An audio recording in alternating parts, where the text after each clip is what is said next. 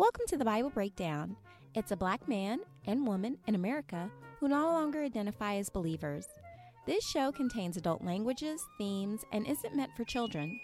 As black people, we respect the history of the black church in America, but its current state is massively abusive, and we think the Bible might be part of the problem. Listen and let us know what you think. Peace. All right, so welcome back to Bible Breakdown. This is Kat. And this is T. So T, before we start recording, you were saying something about sort of general frustrations with dating and something that you're on the lookout for on social media when you're dating. Well, I was just saying, I really don't like doing online dating. I just kind of got back on last night just out of curiosity again. I think this is not a reigning endorsement for them, but out of all the dating sites I've used, if anybody has God first or I'm a Christian or anything like that in their profile, it's an automatic skip for me. Like, I'm just over it. I mean, I have to say it's not usually something I'm super turned on by when I see that. But I mean, why do you feel that way? I think I've just reached a point where I'm frustrated with religion. I feel like, particularly with black people, I feel like we try to bring God into everything. Actually, yesterday, I might have brought this person up several episodes ago, but a coworker of mine who had a crush on me, they're a very religious person. They're a little bit older than me, and I feel like God, for as much as they say that God helped them and saved their life, I actually think it hindered them further. And I mean that because they don't even have the ability to be a friend to somebody of the opposite sex because they think men are supposed to be a certain thing.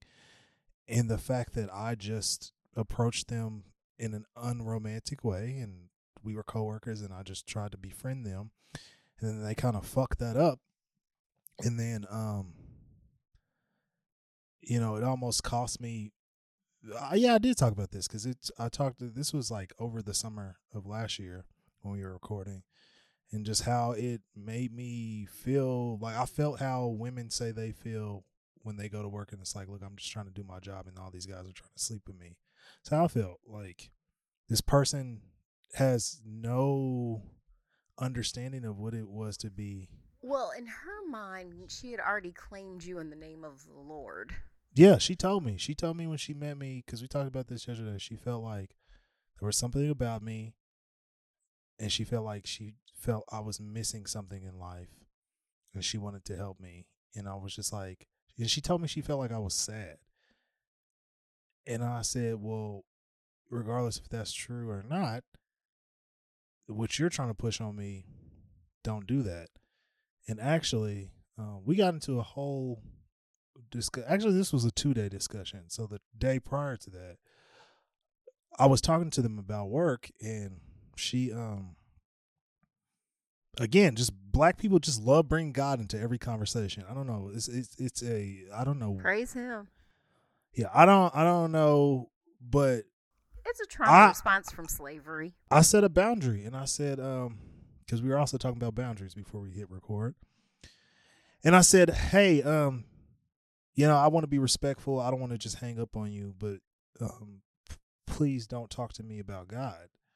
And she was like, I'm going to talk to you about, you can't tell me. I'm always going to talk about God. And I said, well, hey, I'm saying because I feel like you're bringing this into this conversation and it was unnecessary. And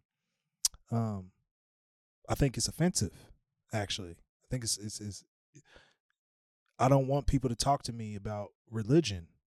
Unless and when you're at work, you're a captive audience too. That's why it's usually against the rules, especially because teachers do this a lot too. They try to proselytize to their students, and it's unethical because they're a captive audience. Like, they really don't have the option of like walking out because they could, it'll cost them academically. Yeah, and again, like, I don't want to be rude. Like, I respect this person, and I was like, I don't want to hang up on you. I just feel like it's rude. Like, don't. I'm just creating a boundary. Yeah, don't steer this And you have lots of people to talk about this with. Well, and that's what I tried to get to. Because she didn't understand like why I don't want to talk to her about it. And she named you and said, well, you talked to Kat about it. And I said, look, the only way I'm going to talk to you about this is if you come on the podcast. And she said, well, she kind of dabbled.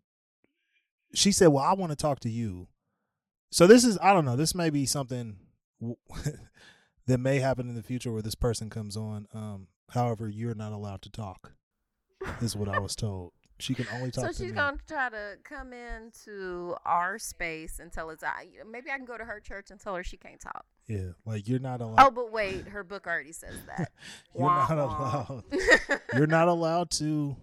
She can only talk to me if she comes on. Yeah, I just want her to be able to walk around. But yeah, that's a wild request. Yeah. To ask to come on to someone's podcast and not. Well, to be fair, she didn't ask. I kind of just said, I don't want to talk about this, but if you do, like, the only way I would talk about this is if you come on the podcast, because I'm not debating with any more Christian people. Like, I'm not doing that. And I said, you can come on, like, you don't have to give your real name either. Like, you can just. We sure don't. Yeah, no. So I was like, you don't have to do that. But anyway, that's just what's been going on. This last week has been a doozy. A lot of shit going on. These fucking religious freaks that I keep dating, man, are. Well, this person I never dated. I've never done anything romantic with, but just, and I don't want to say freaks, but that's a. Well, here's the thing. I've been thinking of like reaching out to other podcasts that are sort of like we are, that are critical of the Bible and stuff like that. And I noticed that most of them are what we would call white led. And I sometimes wonder if, at least in America, part of why we see a lot of white people not necessarily integrating with black people is because black people are so ultra religious.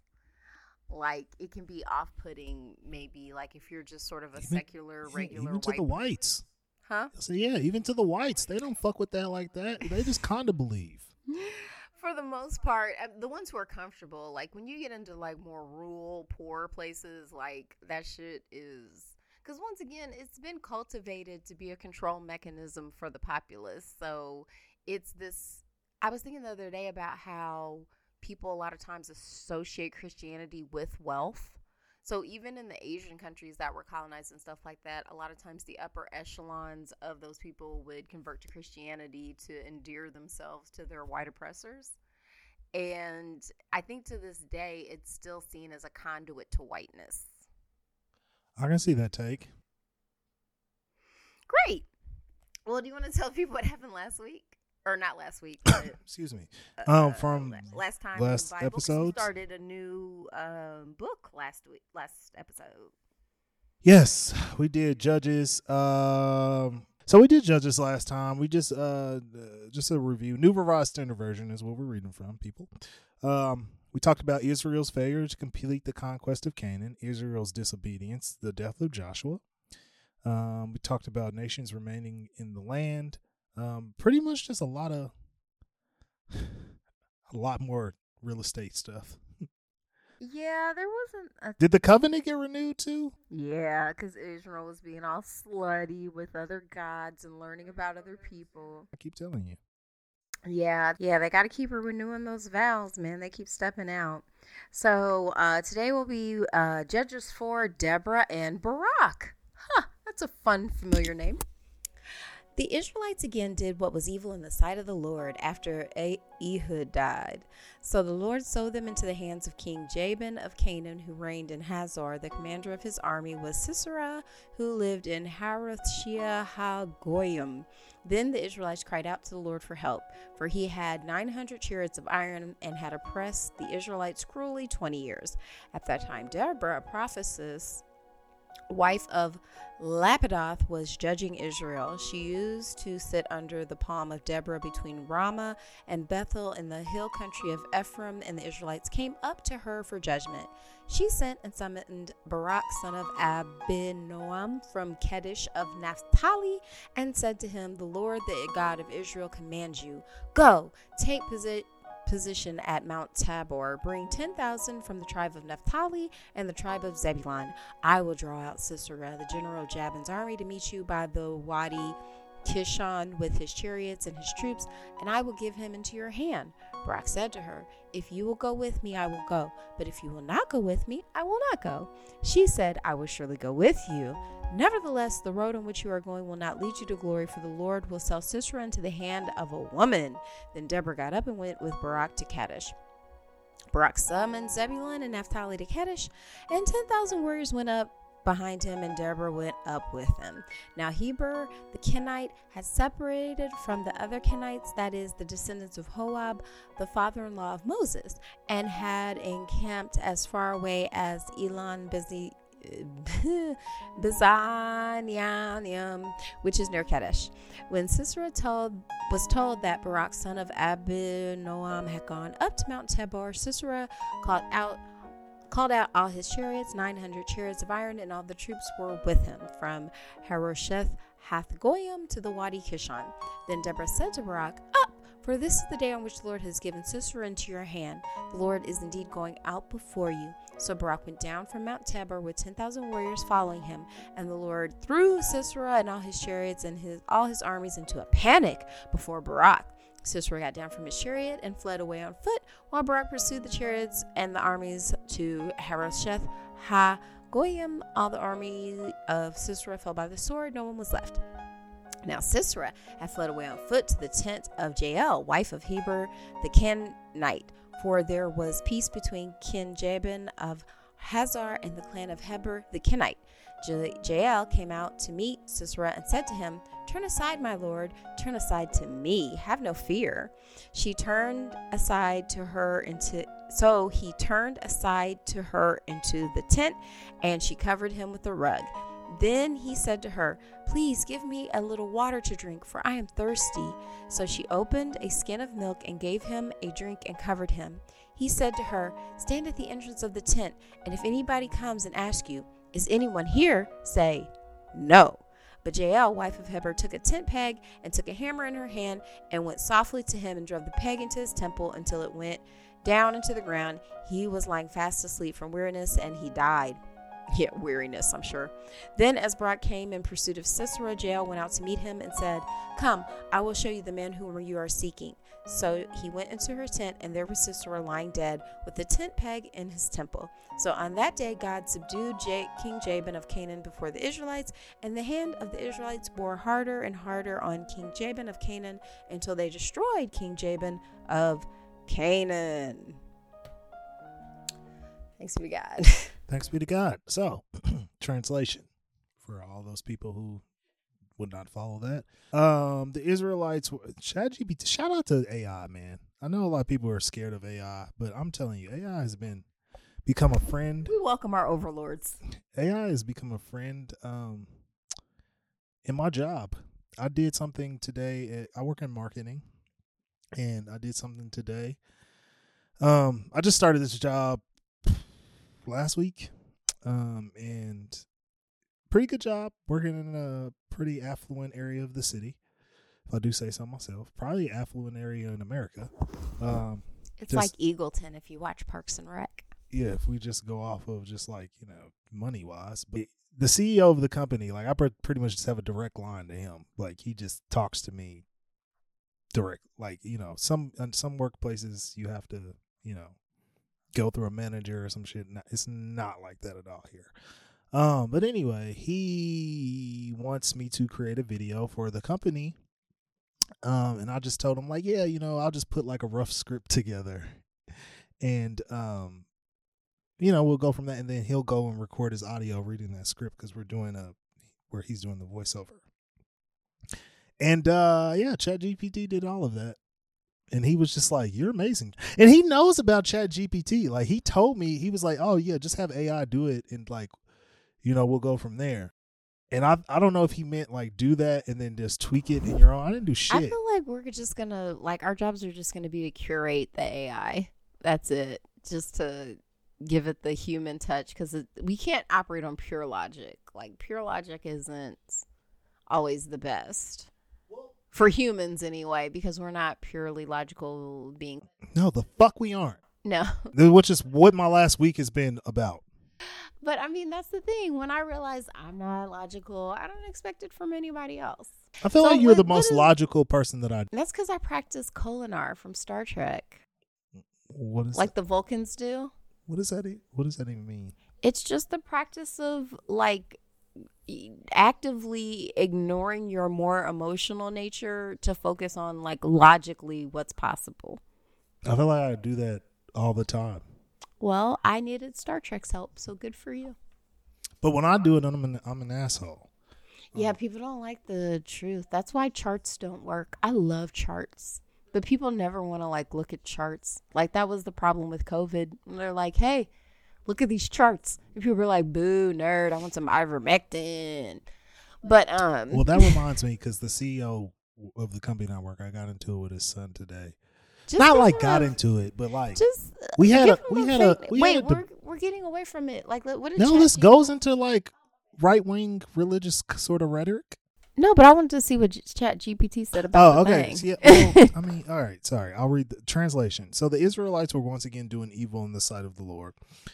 So he sold them to King Jabin of Canaan, who oppressed them for 20 years. Let's stop right there. I thought that was wild. Like, I know God's supposed to be love, but do loving entities sell you? That was the Old Testament. That's back when God was on the booze. So it was okay then.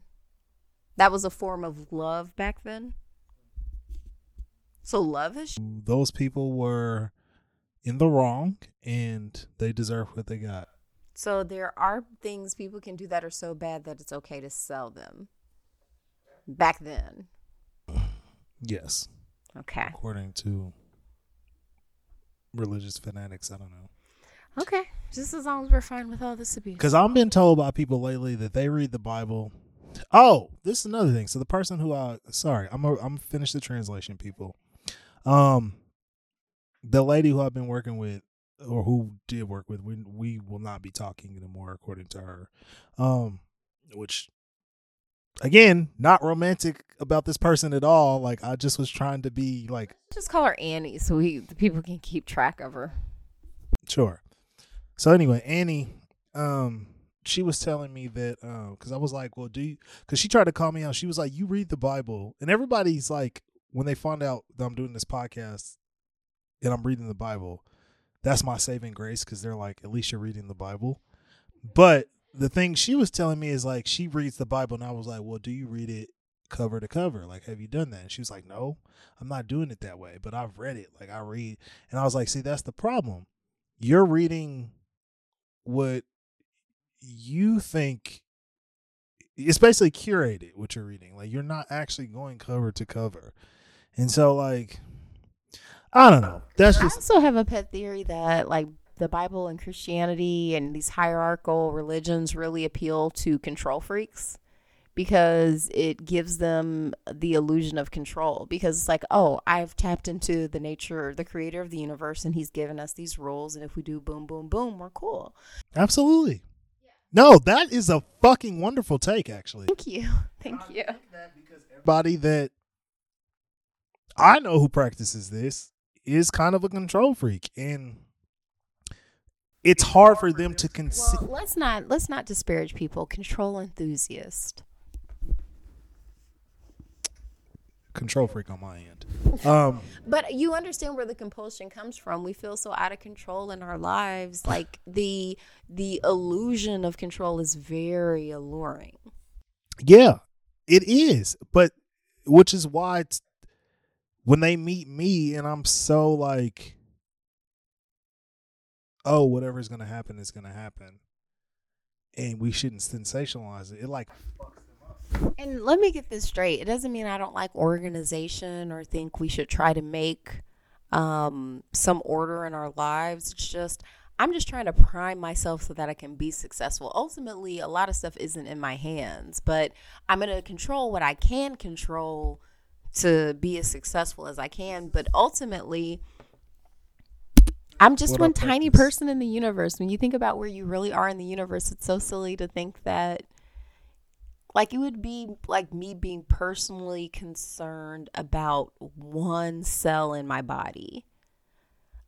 Like, you know, like it would just be like, oh, there's this one cell that's just so special. What if that cell can give you cancer? That's the thing. Every cell can give me cancer, technically.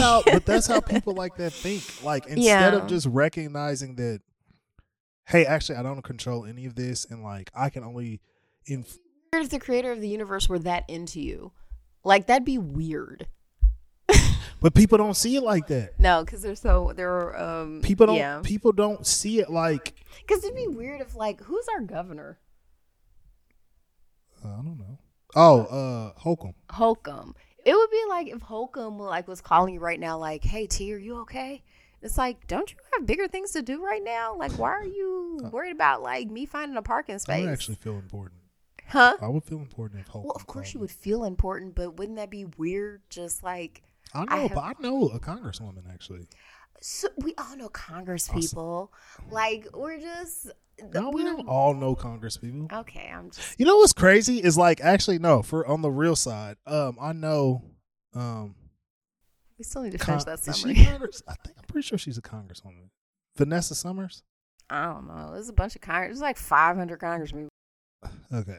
Anyway, because we live. I don't know if it's 500. We live in Indiana. I mean, that was a giveaway on. Well, I meant all the Congress people. But, yeah, I know. This is probably gonna be all edit shit. But right, because we still haven't read the summary. I keep trying. All right, look. The Israelites were once again doing evil in the sight of the Lord. So he sold them to King Jabin of Canaan, who oppressed them for 20 years. Deborah, a prophetess and judge in Israel, instructed Barak to gather an army and attack Jabin's army led by Sisera. Barak was successful in defeating Sisera's army, and Sisera fled to. I think it's Sisera. Sisera, sorry. At least that's how they used to say it in my church. I don't know if that's Sisera. right, Okay, right. Sisera fled to the tent of Jael, the wife of Heber, the Canaanite. Jael killed Sisera by driving a tent peg into his temple. And when Barak arrived, she showed him the dead body. As a result, God subdued King Jabin of Canaan, and the Israelites destroyed his kingdom. So that was basically what that. I'm trying to look this up now because I feel like there's like a painting of Jael that I saw like at the Museum of Art in Chicago, maybe. I don't know. Maybe not. But that was pretty action-packed. She killed a dude. That'd be wild. Be like, hey, I killed that guy who's after you. It's drove a temp like right to the. I felt like the subtext of the story was always that she fucked him because he was asleep from weariness. I think so she killed him because she had sex with him. No, I think she fucked him, and then while he, like post-coital haze, because you gotta think about back in these days, sex would have been way more effective as a persuasion tactic because. I was just thinking today because I was listening to some podcasts and the dudes were on there and they were going through like naked pictures of women and kind of rating them. And like, I was thinking how like rare in these days it would have been for a man to see a beautiful naked woman. But like we're in a society now where anyone can see a beautiful naked woman at any time. But that used to be a premium. So like if you were actually in a situation, because there's no really masturbation material. Like, if you were in a situation where this chick is like, hey, I'm going to cover you with a rug and give you some milk, and you've obviously been through a lot, I think to me, that was always the subtext, but I could be wrong. Okay. Well, I don't have a disagreement with that. I am going to move on to the Song of Deborah, unless you have anything to say about this. Anything more to say about what you just read? It's lightweight, kind of nice that we have some female leadership here. That was unexpected, but she seems pretty violent, so I think that's why they're listening to her, because he's like, oh, well, if you go, I go. Well, when bitches start tripping, then you're more susceptible to listen to them and hear them out.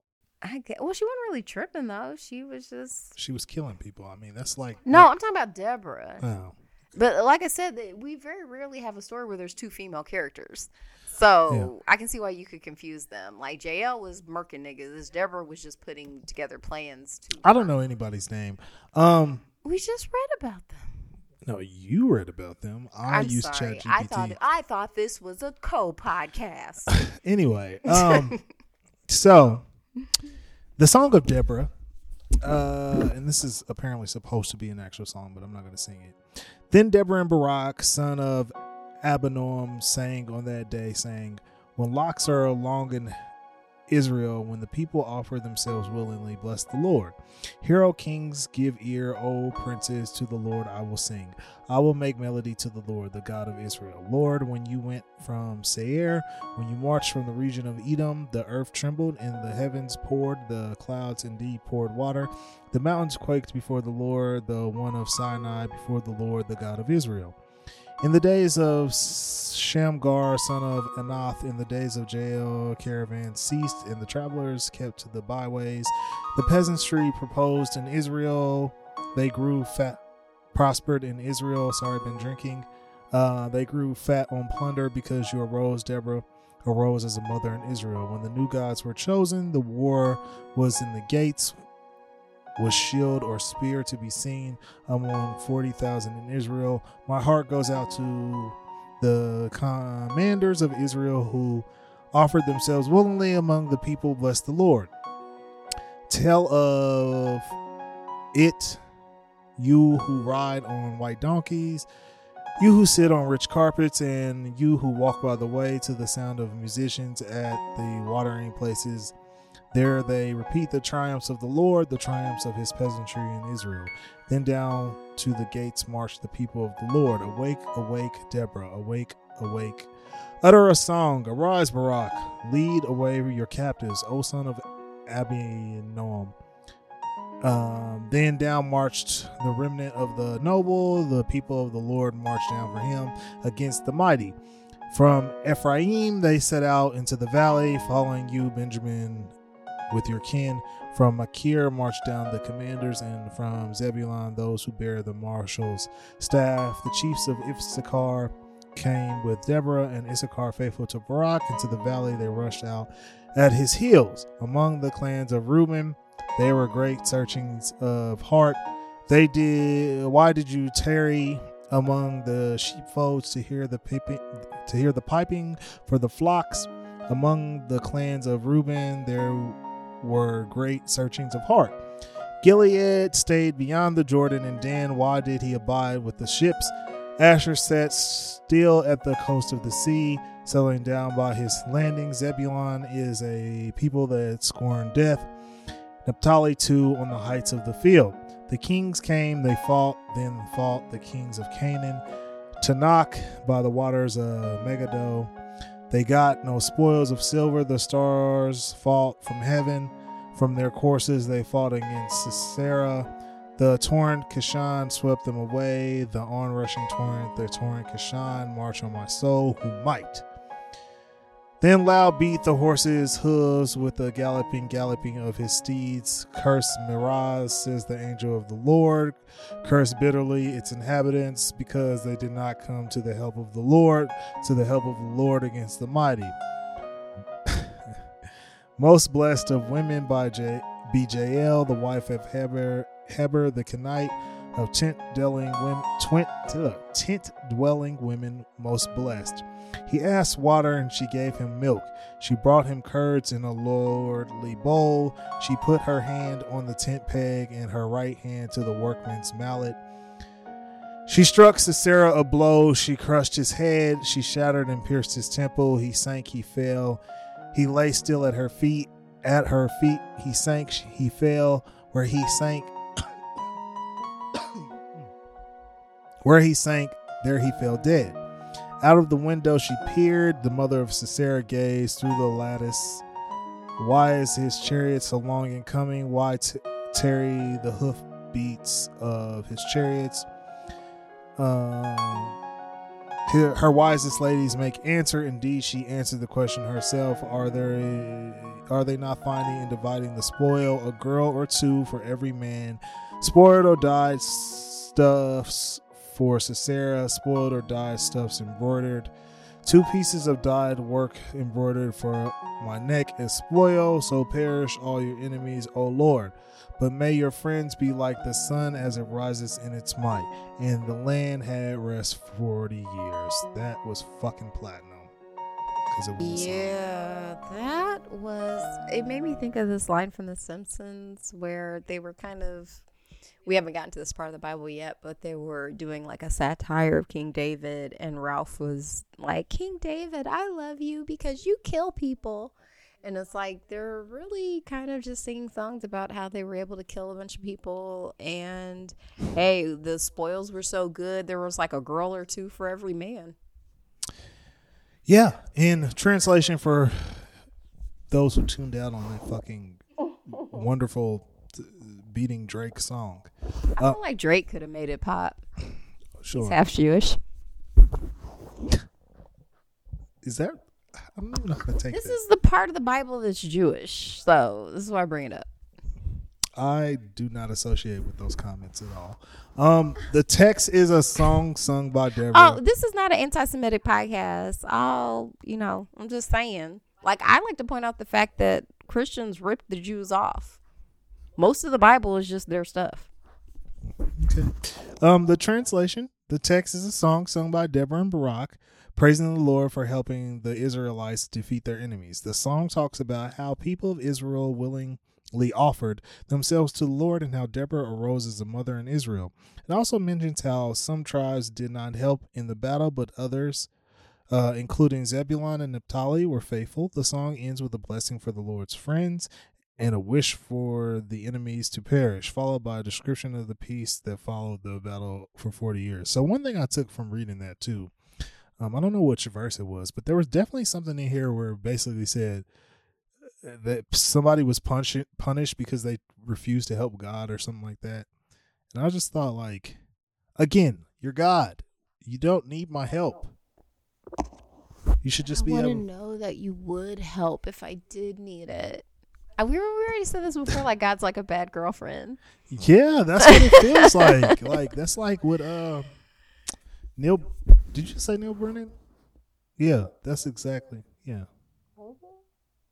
I don't know. I've been drinking. Sorry. Me too. But yeah, it's literally like Neil Brennan thing where he was talking about a bad girlfriend and just like.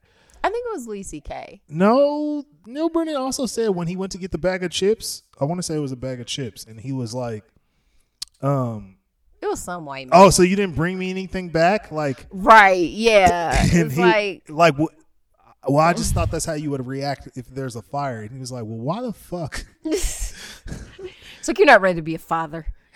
Yeah, something like that. Yeah, it's like, okay, fine. Yeah, it's a lot of mind games. I feel like a lot of. I think we were both agreeing, though. It's mind games. Like, God's definitely fucking with us. Or the Lord. Yeah. The Lord. So anyway, okay. Do you have anything else to say on that? Not really. It's just more of the same. I mean, they just made a song about it. They just, once again, so for all the Christian, Republican, conservatives who are against rap music, I don't see what you're mad about. That's basically what just happened. They committed a bunch of crimes and then wrote a song about it. So everybody should love it.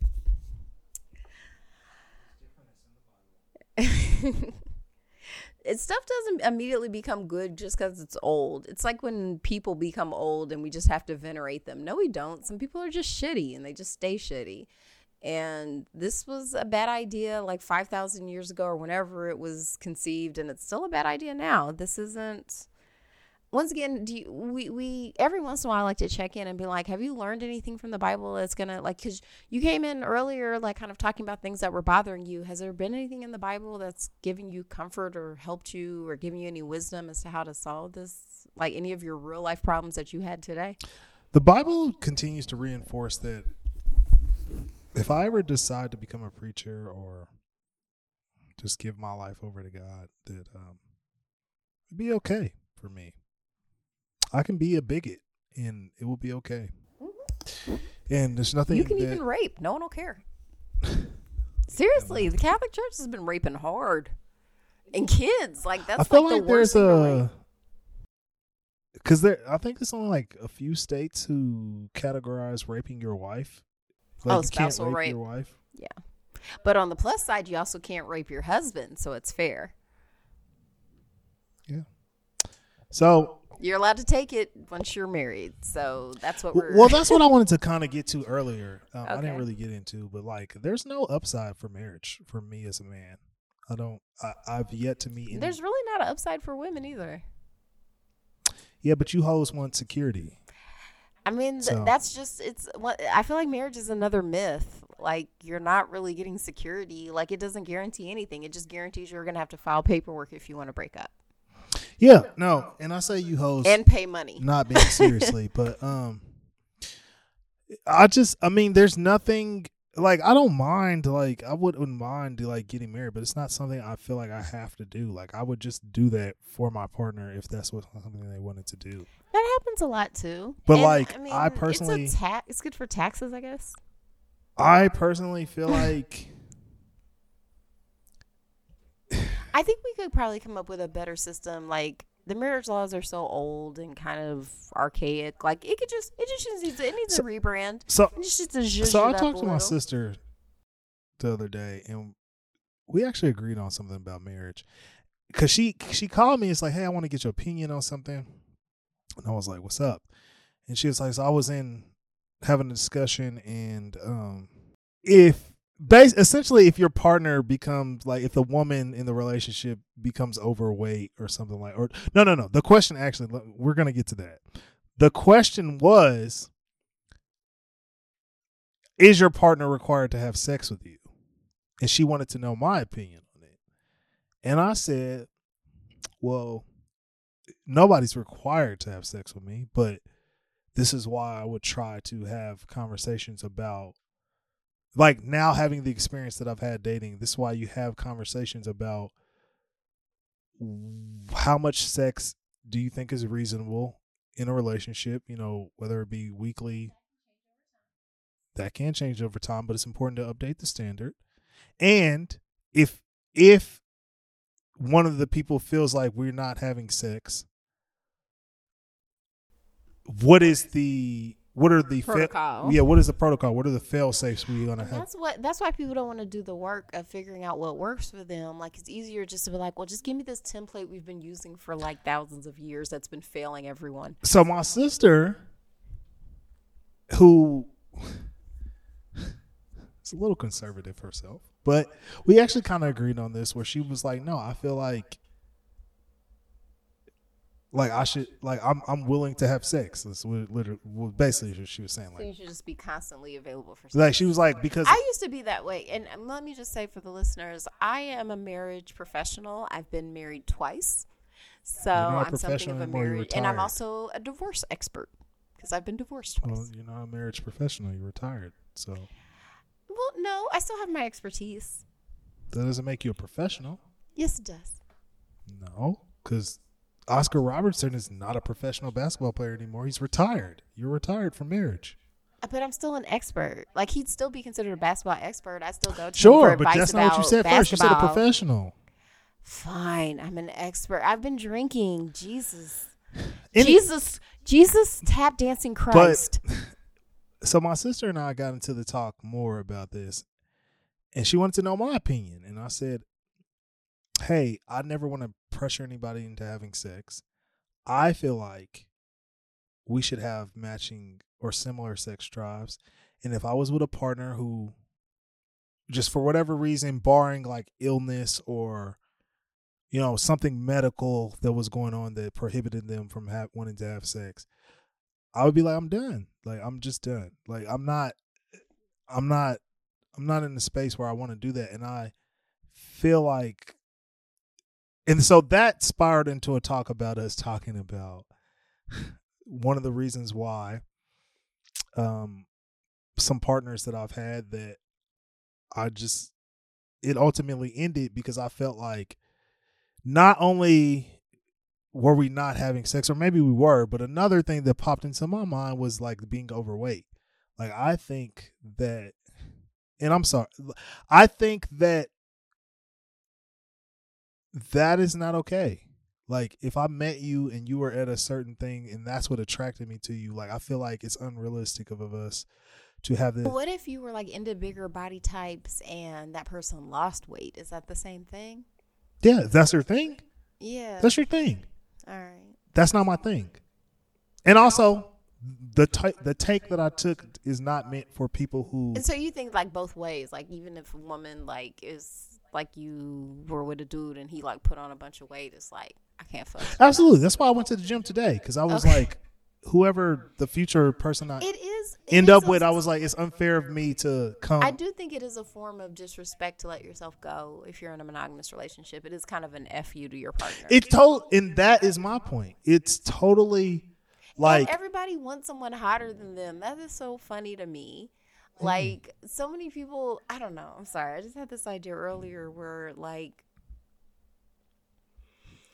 of course, like, hot women are high maintenance and irritating.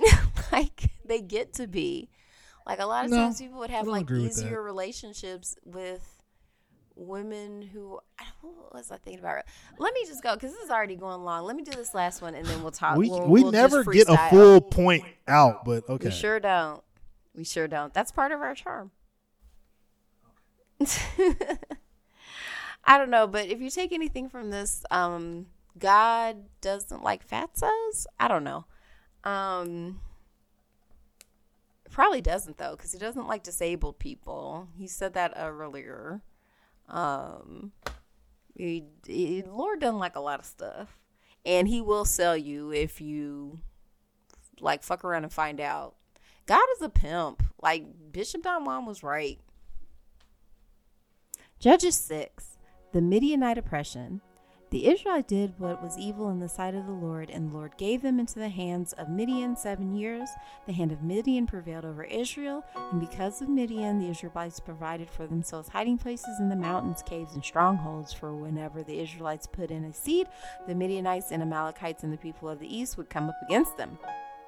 They would encamp against them and destroy the produce of the land as far as the neighborhood of Gaza, and leave no sustenance in Israel, no sheep, no oxen, no donkey. For they and their livestock would come up, and they would even bring their tents as thick as locusts. Neither they nor their camels could be counted, so they wasted the land as they came in. Thus Israel was greatly impoverished because of the Midian, and the Israelites cried out to the Lord for help. When the Israelites cried to the Lord on account of the Midianites, the Lord sent a prophet to the Israelites, and he said to them, Thus says the Lord, the God of Israel, I lead you up from Egypt and brought you out of the house of slavery, and I delivered you from the hands of the Egyptians and from the hands of all who oppressed you, and drove them out before you and gave you their land. And I said to you, I am the Lord your God, and you shall not pay reverence to the gods of the Amorites, in whose land you live, but you have not given heed to my voice. The call of Gideon. Now the angel of the Lord came and sat under an oak at Ophrah, which belonged to Joash the Abizrite, as his son Gideon was beating out wheat in the winepress to hide it from the Midianites. The angel of the Lord appeared to him and said to him, The Lord is with you, you mighty warrior. Gideon answered him, But, sir, if the Lord is with us, then why has all this happened to us? And where are all his wonderful deeds that our ancestors recounted to us, saying, Did not the Lord bring us up from Egypt? But now the Lord has cast us off and given us to the hands of Midian. Then the Lord turned to him and said, Go in this might of yours and deliver Israel from the hand of Midian, and I hereby commission you. He responded, But, sir, how can I deliver Israel? My clan is the weakest in Manasseh, and I am the least in my family. The Lord said to him, But I will be with you, and you shall strike down the Midianites, every one of them. Then he said to him, But if now I have found favor with you, then show me a sign that it is you who speak to me. Do not depart from here until I come to you and bring out my present and set it before you. And he said, I will stay until you return. So Gideon went into his house and prepared a kid and unleavened cakes, as an ephah, and from an ephah the flour. From the meat he put in a basket, and the broth he put in a pot. And he brought them to him under the oak and presented them. The angel of God said to him, "Take the meat and the unleavened cakes and put them on this rock and pour out the broth." And he did so. Then the angel of the Lord reached out to the tip of the staff that was in his hand and touched the meat and the unleavened cakes. And fire sprang up from the rock and consumed the meat and the unleavened cakes. And the angel of the Lord vanished from his sight. Then Gideon perceived that it was the angel of the Lord, and Gideon said, "Help me, Lord God, for I have seen the angel of the Lord face to face." But the Lord said to him, "Peace be to you, do not fear, you shall not die." Then Gideon built an altar there to the Lord and called it, "The Lord is Peace." To this day it still stands at Ophrah, which belongs to the Abiezrites.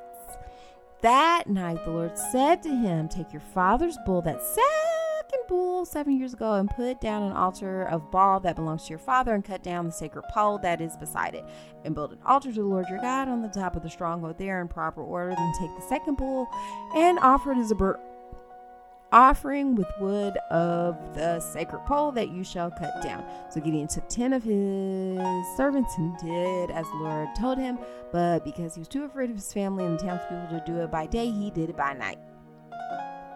Gideon destroys the altar of Baal. When the townspeople rose early in the morning, the altar of Baal was broken down, and the sacred pole beside it was cut down, and the second bull was offered on the altar that had been built. So when they said to one another, "Who has done this?" After searching and inquiring, they were told, "Gideon, son of Joash, did it." Then the townspeople said to Joash, "Bring out your son so that he may die, for he has put down the altar of Baal and cut down the sacred pole beside it." But Joash said to all who were arising against him, "Will you contend for Baal, or will you defend his cause? Whoever contends for him shall be put to death by morning. If he is a god, let him contend for himself, because his altar has been pulled down." Therefore, on that day, Gideon was called Jerubbaal, that is to say, let Baal contend against him, because he pulled down his altar.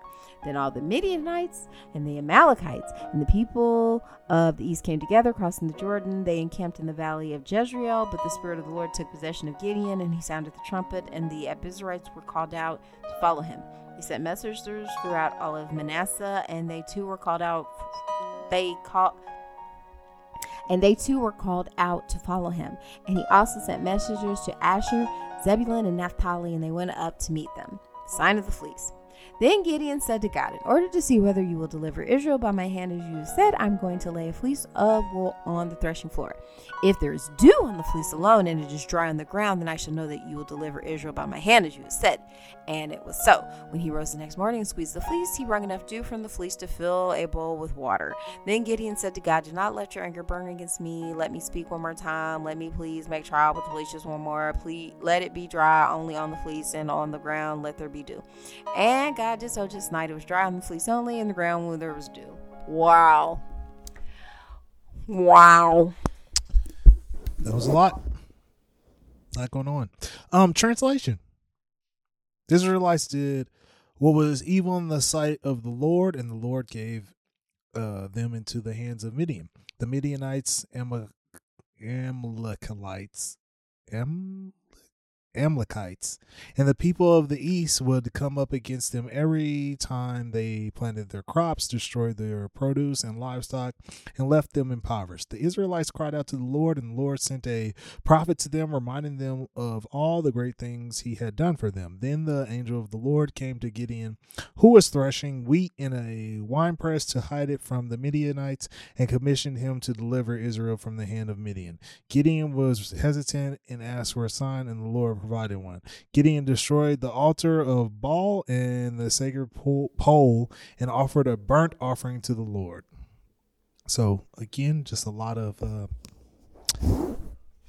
destroying shit. It just sounds like an abusive relationship. Like God gets mad and abandons them for a while, and then comes back and it's like, "I'm back, baby. Did you kill a bull?" Yes, God is basically Stanley Kowalski. Oh, you saw Streetcar. I did. nice. But I do feel like that is why a lot of our present day relationship models are so abusive, because this is what we were told our whole lives. Like, God is love, God is love. So love is dipping out on you a lot, threatening you with violence, demanding a lot of money, just a lot of stuff you see from fuck niggas. Again, if I ever decide to just be like, fuck it, and I'm just going to get mine. Just start pimping. Just get mine. I mean, you know which route to go, and it's great. also tax-free, so there's no downside except probably hating yourself. Yeah, so there's that. There's that. Okay, do you want to tell the people what they have to look forward to next time? Next time on Bible Breakdown, we have Judges 7, 8, 9. Gideon surprises and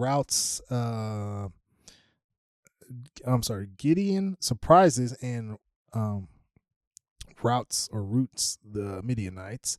Gideon's triumph and vengeance. Abimelech attempts to establish a monarchy. That sounds interesting, actually. It does. That's a really long one, too. Good for me. Yeah. But also the fleece thing at the end of this last thing I read, like, I don't know what that was supposed to mean. Did it say anything about what that fleece was supposed to be? It's like, so God, if you really mean what you say, tomorrow when I wake up, the fleece is going to be wet and the ground's going to be dry. But let me do it one more time to make sure that I got the message right. So tomorrow when I wake up, the fleece is going to be dry and the ground's going to be wet. Yeah. And it happened. Who knows? That's a really weak miracle. Yeah. I'm going to just say it. You know what's a real miracle? It's like when you watch a movie in the 30s and their special effects is nothing on today. So it's just like... So God is like old Hollywood. I get it. Sexist and racist. Well, the imagination of whoever wrote this only extended to what they knew at that time. So yeah, it's very uncreative. But yeah, I don't have anything else. Thank you for tuning in. Website's getting built. I actually was working on a little bit of that today. Got a whole list of things coming down the pipeline. So yeah, 2023 is looking pretty promising.